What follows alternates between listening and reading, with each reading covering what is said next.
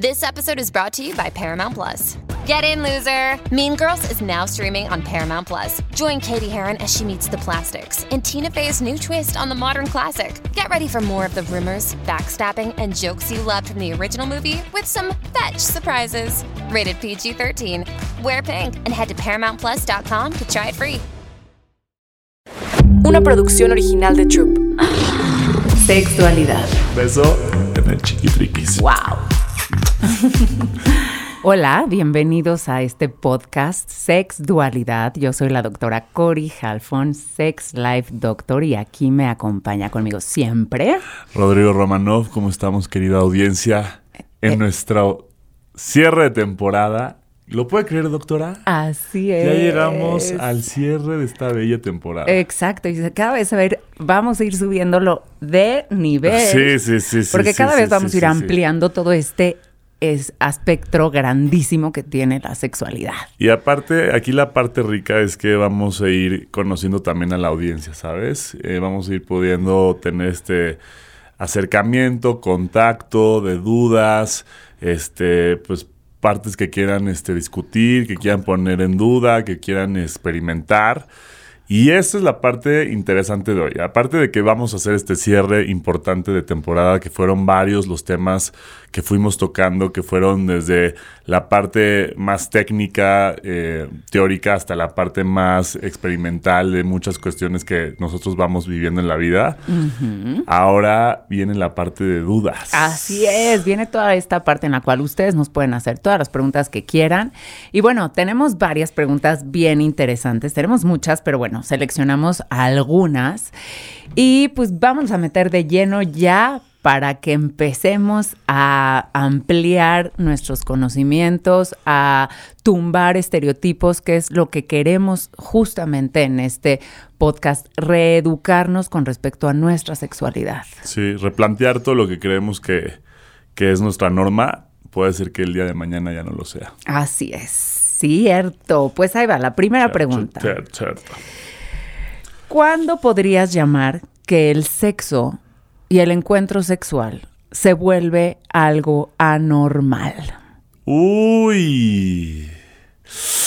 ¿Te acuerdas que en un principio tocamos tuvimos un podcast, un episodio específico de lo que es anormal y lo que es normal? Exactamente, y aquí hemos dicho mucho que no hay ni bueno ni malo, sin embargo está esto dentro de estas dos dualidades muy acertadas de lo que tiene que ver también esta sexualidad, ¿no? Están siempre estos dos polos, entonces siempre hay esta pregunta, ¿qué es normal? ¿Qué es lo anormal en el sexo? Entonces, ¿cuándo podemos decir que tú estás, por ejemplo, en una relación en la cual piensas que estás teniendo una sexualidad normal y de pronto, lo que entiendo en la pregunta es, ¿cuándo podemos considerar que esto que tú compartes se vuelve algo anormal?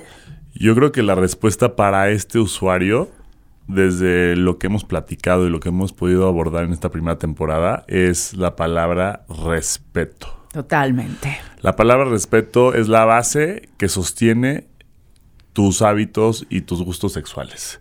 En el momento en que tú te respetas tu cuerpo, respetas tu mente, respetas tu integridad, estás respetando intrínsecamente al otro. Exacto. Llámese hombre, mujer, quimera, lo que sea. Todo lo que tenga consentimiento y que tenga conciencia del acto es completamente respetuoso. Y al momento en que tú estás con otra persona o contigo mismo respetando eso es tu norma.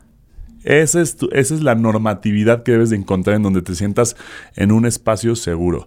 Fuera de eso, en el momento en que tú no sientas esa seguridad o no sientas ese cobijo por parte tuya o de tu pareja, en ese momento yo creo que no es normal. Así es, ¿no? Así es. Y ahí estás tocando dos puntos bien importantes. Uno, el que es el respeto, ¿no? Uh-huh. Y el otro, que son los propios límites. Entonces, cuando tú, justo es esto que estás diciendo, cuando tú ya sientes que se traspasan tus límites y que no hay un respeto, ahí es justamente cuando se vuelve anormal el encuentro sexual. También podemos decir que cuando se torna la sexualidad bajo o se enfoca bajo un mismo elemento. Por ejemplo, cuando yo ya necesito siempre de un cierto elemento para que podamos tener un encuentro sexual, ahí también ya se torna anormal porque empezamos a hablar ya de ciertas desviaciones sexuales o fetiches, por así decirlo. Totalmente. Pero cuando siempre, o sea, esto sí ya es algo que hay que considerarlo, cuando entonces yo no puedo dejar de ver porno para tener este encuentro sexual, o cuando entonces yo siempre tengo que vestirme de cierta manera para tener este encuentro sexual, ahí también ya se torna anormal. ¿Por qué? Porque entonces se torna algo mecánico, en algo vacío, en algo sin sentido, en como me describía una paciente en alguna sesión, siento que soy la depositaria nada más. Sí, lo siento como muy vacío, siento que no. Y también tienen estos rasgos en los cuales se vuelve como mecánico y cuando se vuelve siempre igual. Se torna siempre igual. El mecanismo viene a ser otra vez el mismo. Ahí podemos hablar de una normalidad, entonces. Totalmente. Eso, y ojo para quien esté escuchando, el que estemos hablando de respeto y de tus límites, de todo eso, no significa que no salgas de tu zona de confort. Eso es súper importante porque... Claro. Ya veo venir la plática de no, es que eso a mí no me gusta. A ver, si no lo has experimentado, no puedes decir no si no te gusta. También es el atreverte a salir de tu zona de confort y descubrir que tal vez habías marcado un límite a ese punto, pero tienes el criterio para decir, ya lo probé, sí me gustó, muevo mi límite para este lado. Exacto, ¿no? exacto. Porque si no, en el sexo aquí es prueba y error. Vas probando aquí, vas probando acá, y es una parte que va haciendo tu ensalada un poco más completa, más rica, y si no vas a atreverte a salirte de tu zona de confort, pues nunca vas a poder descubrir toda la sexualidad que te compone. Claro, ¿no? Claro, como por ejemplo lo que puede ser el llamado sexo anal, ¿no? Te amo. Así, lo que viene siendo el Asterix. ¿Qué? El Asterix. Es que ven, yo veo toda esta parte clínica y este güey, por eso nos encanta, de verdad. Es que amo. Todo está bien, como bien conocen popularmente, el sexo anal. Exactamente, y el Asterix. Bueno, sí, el sexo anal, el sexo oral, ¿no? Exacto. Que muchas veces se sale uno de su zona de confort y entonces eso, no, sexo anal no, sexo oral no, tampoco lo puedo disfrutar o no me gusta. Entonces, claro, hay que tener este aspecto en el cual tú te puedas salir de esta zona de confort para experimentar. Sí se sobrepasan tus límites, exacto, ¿no? Y una vez que pruebes digas, oye, no me gustó, claro. me dolió un chingo o es algo que a mí me incomoda, exacto. Aquí pongo mi límite. Exactamente. Pero antes de no poner límite, no se cierren a poder experimentar en conciencia, con respeto y decir, esto no sí es lo mío o sí es lo mío. O sea, el mensaje de Ro es experimentemos todo. Pues lo que te vaya mandando el universo. 100%. Pues oye, tú eres lo que atraes. Claro. Tú eres lo que atraes. Y tú, si atraes a una persona que tiene ciertos gustos o ciertas inclinaciones, pues es porque es lo que estás emanando que te llegue. Total. ¿No? Sí, para tener cierto tipo de experiencia. Claro. Yo soy creyente fiel de eso. Ok, siguiente pregunta. Esta me encanta porque de verdad es una pregunta que se repitió varias veces, ¿eh? ¿Por qué el hombre tiene más deseo sexual que la mujer? ¡Wow! ¡Uy! Mito. ¿Sabías? Es un mito. ¿En serio? Sí, no es un fact para nada y realmente me he puesto a darle cabeza a esto y a estudiar muchísimo y a leer sobre el deseo sexual, tanto en hombres como en mujeres. No es verdad, es un mito. Los dos tenemos el mismo deseo sexual, el mismo. A nivel físico, a nivel emocional, tenemos el mismo deseo sexual. Pero ¿qué pasa? ¿O qué ha pasado? Con todo esto que hemos venido hablando tú y yo a lo largo de estos 11 episodios, hemos visto cómo en la mujer este deseo sexual se viene rezagando muchísimo, se viene negando muchísimo. Entonces tiene menos acceso a su deseo, tiene menos acceso a su propio cuerpo o a descubrir su propio cuerpo. Por lo tanto, también a lo largo de la historia, el hombre ha tenido mucho más acceso a la libertad sexual e incluso todo esto que veíamos del blood flow, cómo se ve reflejado en el pene directamente y a sentir una erección. La mujer es muy distinta. Entonces, el hombre conecta rapidísimo con su cuerpo porque conecta rápido con la erección. Entonces, siente este deseo. La mujer no conecta rápido con su cuerpo, no es igual de estimulante. ¿Sí? Entonces, pero conecta en otro nivel. ¿Cuál es el nivel que conecta a la mujer? Hablando. Intimando. Wow. Por eso necesita esta constante cacería, por eso necesita este constante flirteo, porque si no, no puede o le cuesta más trabajo acceder a los deseos físicos del cuerpo. A ver, entonces, esto está bien loco porque son, llamemos reacción de tiempo. Yo así lo veo. Si tienes 2 horas, ¿no? Para estar en el pedo o estar en la lugar en la que estás vulnerable a que tengas alguna interacción con alguna persona, ¿no? Ajá. Pero los hombres, pues van a lo que van. Sí. ¿Sabes? O sea, puede ser que no necesiten justamente este precalentamiento o esta labia para que empiece todo a irse conectando. Claro. Y las mujeres sí. Entonces, por tiempo podríamos decir que la mujer, como se tarda más, puede ser un poco menos infiel o puede ser un poco menos sexual, pero por nada más un tiempo de reacción. Si tuviera el tiempo de reacción tan rápido como el hombre, sería tal vez igual de infiel, igual de calenturienta, pero como tal vez no tenemos el tiempo como tan cronometrado en que tengan esa reacción tan instantánea como el hombre, por eso tal vez lo vemos desde ese punto de vista. 1, y 2, desde el punto de vista misógino que siempre a la mujer se le ha pagado y se le ha ido negando el acceso al sexo. Ok, me encanta este punto. Esas dos, ¿no? Me encanta, sí, me encanta este punto de vista que tienes, ¿no? Ahora, no tiene que ver tampoco con el tiempo, sí tiene que ver con el conecte. O sea, el hombre va conectando directo mente-cuerpo, o visualizo, o veo, y conecto con mi cuerpo. Y la mujer conecta primero con el sentimiento, con la labia, con la razón, y después hacer la conexión con el cuerpo, ¿sí? Entonces, es un acceso, sí lo podemos ver desde el punto de vista tiempo, pero también lo podemos ver desde el punto de vista que requiere más conexiones para poder accesar a lo que siente su cuerpo, al cachondeo, al nivel de horniness en el cual está o se encuentra. Y no hay como un estudio que te muestre más o menos cuánto es el promedio en lo que tarda una mujer ya en soltar, o sea, decir ya la chingada, vamos a coger. Uy. O sea, debe haber algún estudio en el cual, pues sí te digan como de, a ver, chance y la mujer va a soltar después de 5 horas o 4 horas o un día completo de cachondeo. No sé por qué. No sé, fíjate. Porque ¿no? No, lo voy a investigar, pero creo que tiene que ver más bien con la conexión íntima que generes, ¿no? Las risas, por ejemplo, hay un dicho que me encanta que dice, si te puedes reír con alguien, vas a coger con él. O sea, puedes coger con él, ¿no? O sea, eso va como junto con pegado mucho y me encanta ese dicho.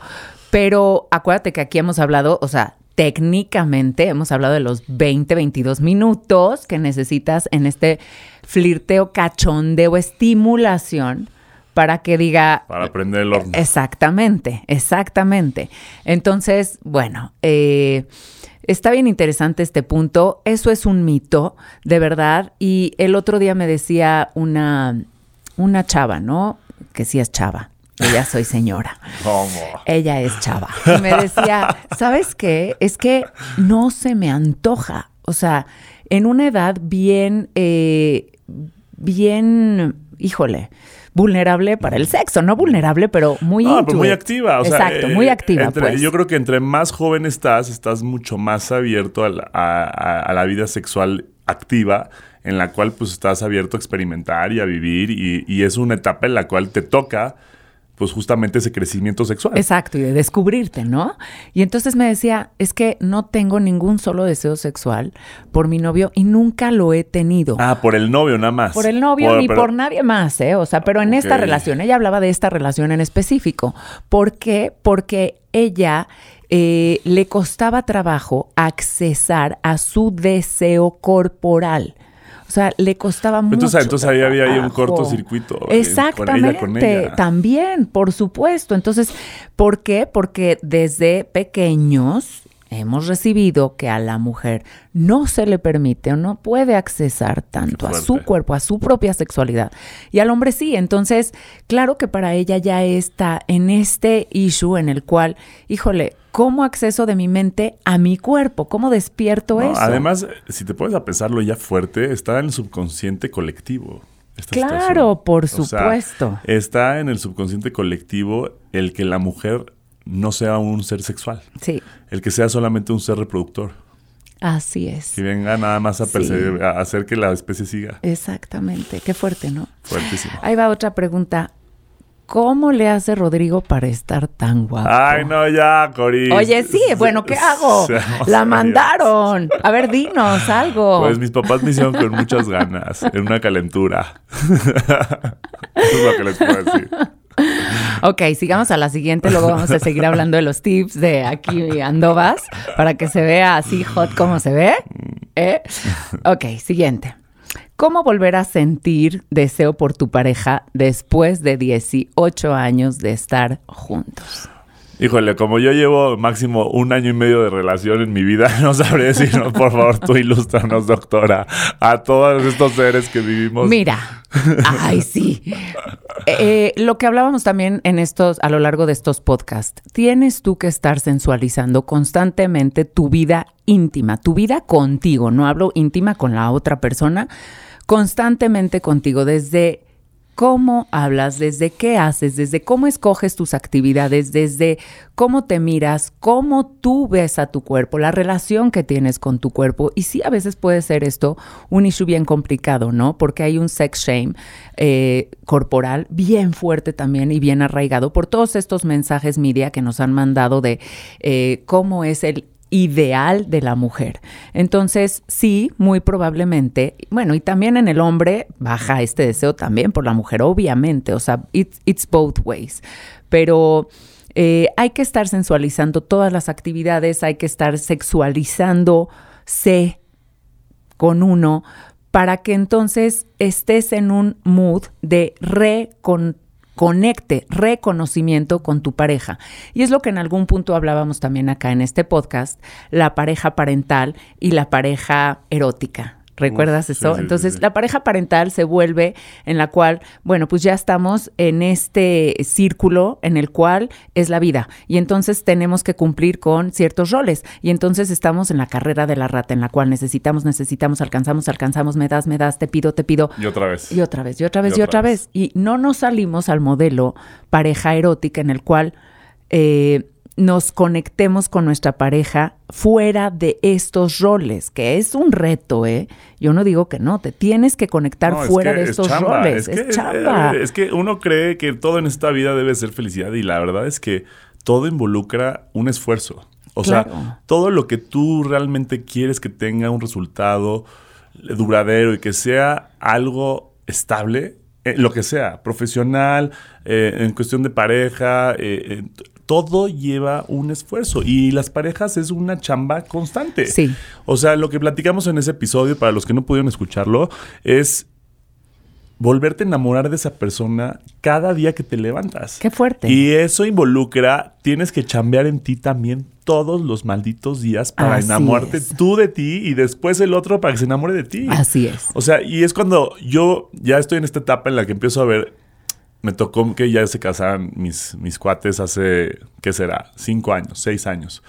Y yo los veo, tanto al hombre como a la mujer, y digo, no son las personas que sabes que fueron el día de la boda. Ajá, la mayoría. Ajá, que qué dices, fuerte. Físicamente, como hasta de energía. Sí. Los notas como ya En otro aseñorados. Ay. Cuando tienen mi edad. Wow.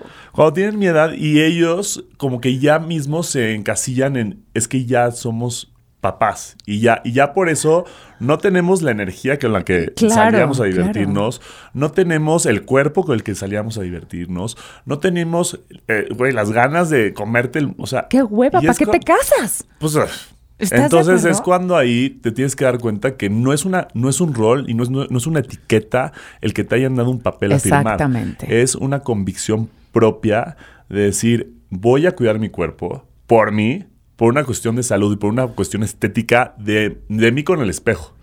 Y después seguir enamorando a la persona que está al lado mío. Y mi cuerpo no nada más, yo creo que te refieres a la parte física. No, claro. Te refieres a de cómo sentirte, cómo Todo. proveerte, cómo darte, cómo relacionarte. Cómo tú mismo te aceptas y te ves en el espejo. Exactamente. Porque hay ejercicios bien duros que se recomiendan, que son a veces tomarte 3 minutos, 5 minutos al espejo y hablarte al espejo, desnudo. Y es ahí cuando empiezas... Fuerte. Sí, porque con ropa, pues... Sí, claro. Es más, pero claro. cuando desnudo empiezas a ser tu peor juez o el mejor. Y es cuando empiezas a aceptar muchas cosas, a decir, tal vez muchos estereotipos o muchas idealizaciones no funcionan para mí. Y no van a pasar. Y es esa parte de amor incondicional hacia ti que tienes que proyectar hacia tu pareja. Y es ahí donde yo creo que los cimientos se hacen más fuertes y es una relación en la cual van a poder disfrutar. Llámese en relación abierta, en relación ¿cómo se llama? Monógama. Monógama, iba a decir. Monógama. Llámese En la estructura que sea, pero es un crecimiento sexual. Claro. Continuo. Totalmente. Y aparte creo que es muy importante meterle variedad, ¿no? Siempre la variedad va a ayudar. El que te vayas a un Love Hotel, el que metas juguetes sexuales, el que introduzcas nuevos elementos de juego. Eso lo veremos en la siguiente temporada, ¿eh? Se quedan muchos temas pendientes, que justo ayer lo platicamos. Sí. Que hay muchas cosas que todavía quedaban en el aire que vamos a tener que bajar. Obviamente. La variedad es increíble. Exacto. La variedad ayuda muchísimo.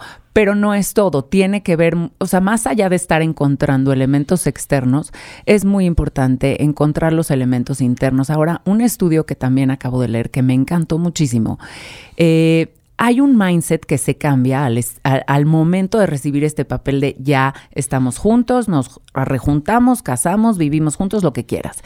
Este mindset tiene que ver con que ya te poseo, ya eres mío, ya eres mía. Entonces, la cacería se acaba. Si la cacería se acaba la seducción. Si la seducción se acaba lo erótico, que es el juego. Lo erótico es lo que me emociona, lo que me provee de estas hormonas, lo que me provee de oxitocina, que es la hormona en la cual hay un acercamiento y un bonding que tengo especial contigo. Entonces es como bueno, ya te tengo aquí, me volteo y entonces tenemos relaciones. Pero entonces, ¿por qué no puedes tener relaciones? O sea, ¿por qué no puedes tener relaciones conmigo? ¿Por qué ya no quieres conmigo? Porque ya no se te antoja, porque ya no tienes deseo. Y son este tipo de dudas y preguntas las que llegan al consultorio. Pero es un mindset que se cambió de ya te poseo, ya eres mío, ya eres mía, entonces ya podemos o ya tenemos el derecho de tener relaciones sexuales sin que yo tenga que hacer mi chamba, sin que tú tengas que hacer tu chamba. Y es ahí cuando viene pues ya no se me antoja. Pues evidentemente ya no se nos antoja, se quedó fuera todo el elemento erótico de juego. Querida audiencia, si no tomaron apunte, regrésenle porque mejor, más claro, no lo pudo haber dicho la doctora. Lo desmenuzaste impecable. Ay, me he quedado anonadado, pero sí, lo dijiste, lo desmenuzaste en sus niveles y esa es la clave. Yo creo que la dijiste muy bien. Es cuestión nada más de la teoría es fácil. La práctica es lo que tenemos que trabajar. Claro, ok. Vayamos a la siguiente pregunta. A ver, ¿algún hotel divertido que recomiendes? ¡Tarán! Pues yo te digo la verdad, aquí en la Ciudad de México no soy de ir a moteles y hoteles. O sea, la verdad, o sea, cuando viajo sí. O sea, cuando viajo sí me llego a dar mis escapaditas y de que, conozco una persona pero no es como si les recomiendo uno en específico. Fíjate que todos los hoteles que sean para adultos tienen de pronto un playground donde uno puede como jugar, ver, de pronto. Y aquí en la ciudad, pues todo lo que son los Love Hotels o los llamados Love Hotels, en los cuales pues vas a poder encontrar diversos cuartos, suites, en los cuales a veces hay albercas, jacuzzis, que tienen muebles sexuales, por ejemplo, algún sillón, que estos sillones proveen un fácil acceso a distintas posturas, como el doggy style, como el que yo me siento encima de ti. O sea, y hay un sinnúmero de dibujitos, incluso estando en el Love Hotel, donde enfrente del sillón, por ejemplo, o enfrente de la cama, te van mostrando los distintos tipos de posiciones que puedes llegar a hacer con tus parejas o con tu pareja. Educativo también. Muy educativo, por eso son re buenos los Love Hotels, ¿no? Porque aparte, fíjate, hemos hablado que aquí, para entrar en un mood sexual, tiene que pasar por todos tus sentidos, ¿sí? Entonces, ya desde que está la idea de vamos a un Love Hotel, ahí ya estás prendiendo tu órgano sexual más importante, que es el cerebro, pues, en el cual, bueno, ya te estás haciendo un mindset distinto. De pronto llegas y empiezas a ver luces tenues. Después, pues te empiezas a emocionar un poco más. Empiezas a ver los muebles sexuales, empiezas a ver estos dibujos animados, ¿no? Que hay para que tú mismo seas partícipe de todas estas posiciones.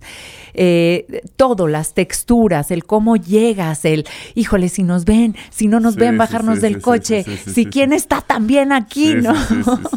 Entonces, bueno, todo esto ya empieza a ser una experiencia. Yeah. Entonces, el sexo a veces, no dejémoslo nada más en el mete-saca, sino en todo lo que conlleva una experiencia sensorial. La más importante, pues obviamente entra por el órgano sexual más grande, que es el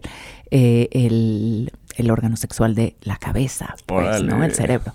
Entonces, bueno, les recomiendo todos los Love Hotels. Hay muchísimos aquí en la ciudad. Sí, bueno, hay unos bien... A ver, yo he visto fotos, o sea, no he ido a algunos, he visto algunos de fotos y he dicho, wow, se ven espectacular. Claro, o sea, sí. Pero te voy a decir aquí sí voy a decir algún tema mío personal, de mí. Híjole, es que yo sí soy bien asqueroso para... o sea, sí me ha tocado de ir a alguno de estos... bellos lugares. Ajá. Y de que estamos así, de que en pleno, y veo que empiezan a prender el jacuzzi. Y yo de que... Y te da cosita. No, pero... ¿Qué? Cosota. ¿Estás esperando que meta mi uña del pie en ese jacuzzi? Pensé que iba a decir otra cosa.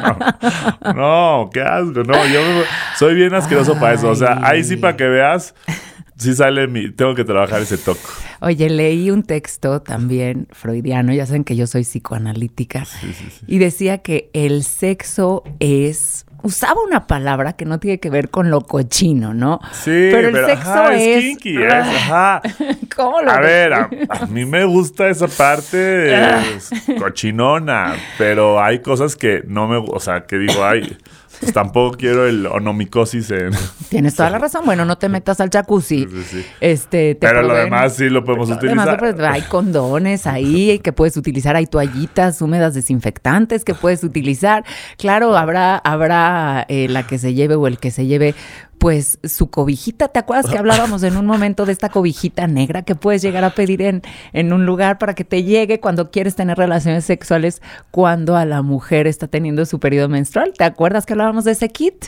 ¡Claro que se acuerda! ¿O ya se lo olvidó? Y yo de que... Hablábamos de un kit en alguna ocasión en este podcast de cómo es que puedes llegar a tener relaciones sexuales cuando estás menstruando. Y entonces... ya me acordé. Se recomendaba mucho que sí, porque la hormona de la mujer está hasta el tope y que puedes pedir tu kit, ¿no? O sea, incluso puedes pedir tu sabanita negra, te la puedes llevar. Bueno, entonces hay kit para todo. Para todos, hasta para desinfectar. El chiste es pasársela bien y que uno esté a gusto y que no esté preocupado por eso. Claro.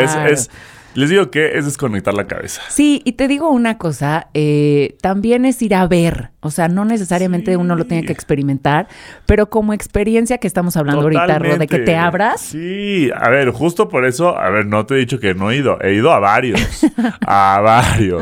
de que yo termine el jacuzzi, nunca, pero de que, pues, qué bonito está el cuartito, las luces, espejos, caballito, todo muy bonito. Ahí les va otra pregunta. Bueno, pues ahí me cuentan de sus Love Hotels o cómo les fue, o qué les gustó, o qué les pareció. Yo creo que deberíamos abrir un preguntas y respuestas sobre eso. O deberíamos invitar a algún experto que diga historias. O a ver quién nos manda algún video. Yo creo que han de pasar.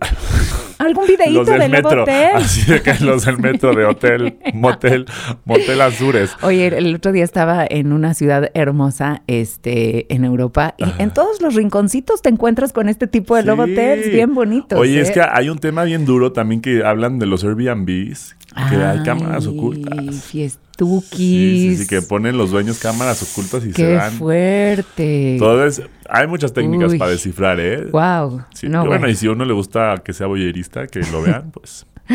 Ok, ahí va nuestra última pregunta, porque hay muchísimas, pero bueno...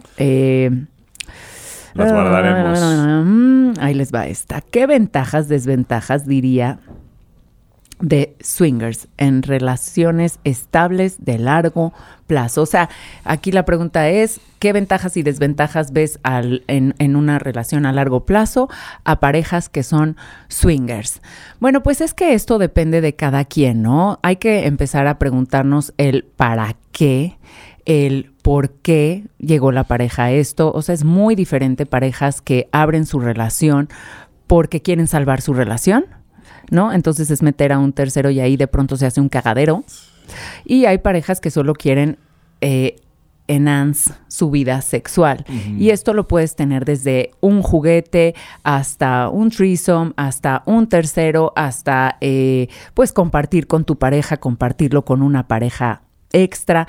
Y aquí lo más importante, creo, es ¿para qué se está buscando meter a alguien externo en tu relación? Si es para salvarla, si es para divertirte, si es nada más porque quieres una variante, si es porque quieres ir a conocer algo diferente y ver.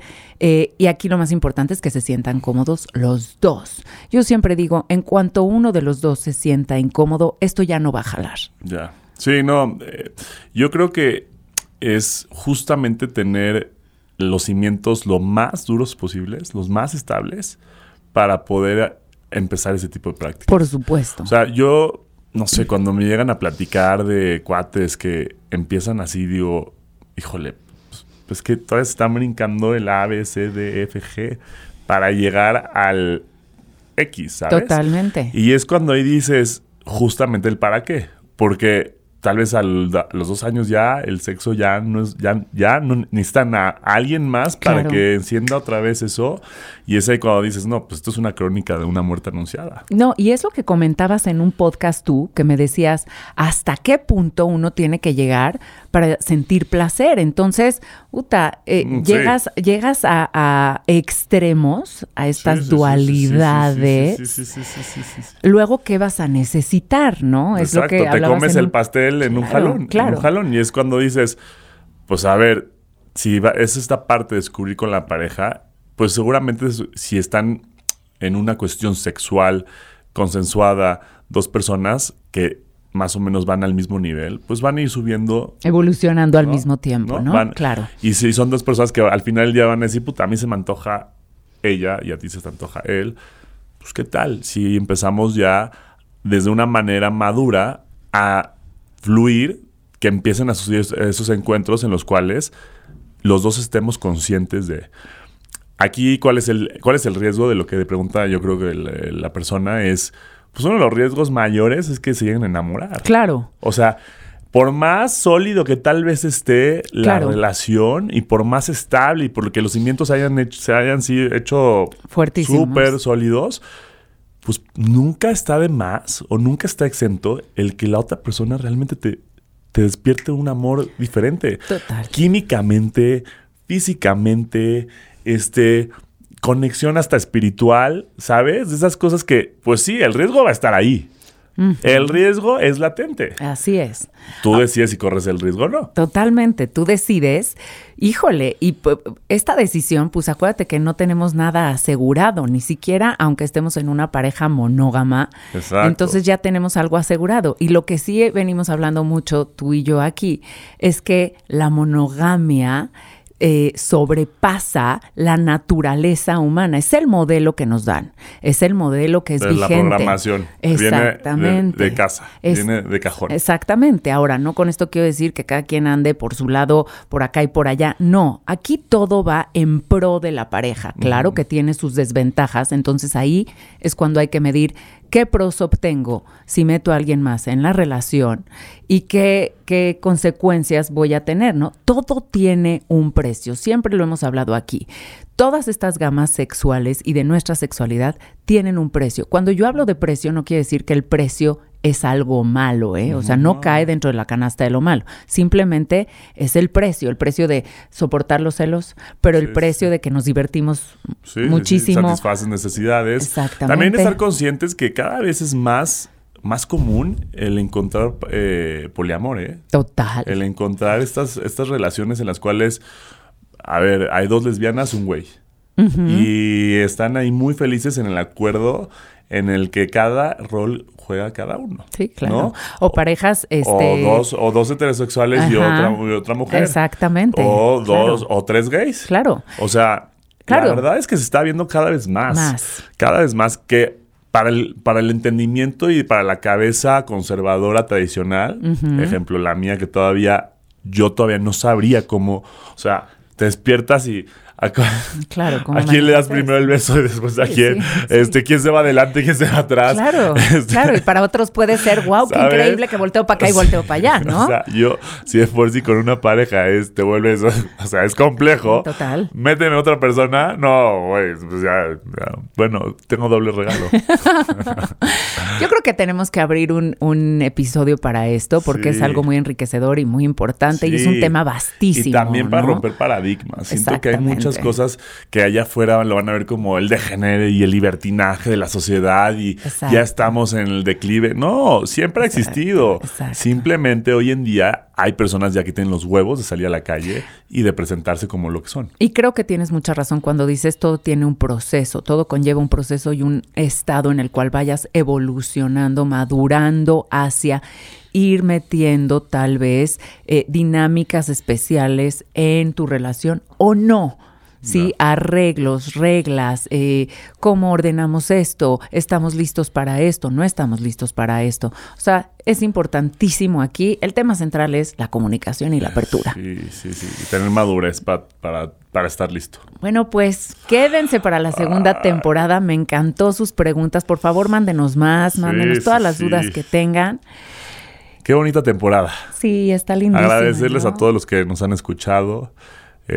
Agradecerte a ti, doctora, por la invitación. Y a mi Ro también. Me encantó compartir este espacio contigo y tendremos más para hablar de lo que nos gusta, que viene siendo el hermoso sexo. Así es, recomienden mucho a personas y amigos que sepan que están pasando por situaciones similares, que oigan estos podcasts, y nos vemos en la temporada número 2. Yo soy la doctora Cori Jalfón, Sex Life Doctor. Me despido de ustedes aquí con mi co-host Rodrigo Romanov. Y por última vez en esta temporada, ¿qué les hacemos? Les mandamos un beso en el chiquitriquis. Wow. Bye bye. Diviértanse. Sexualidad. Una producción original de Troop.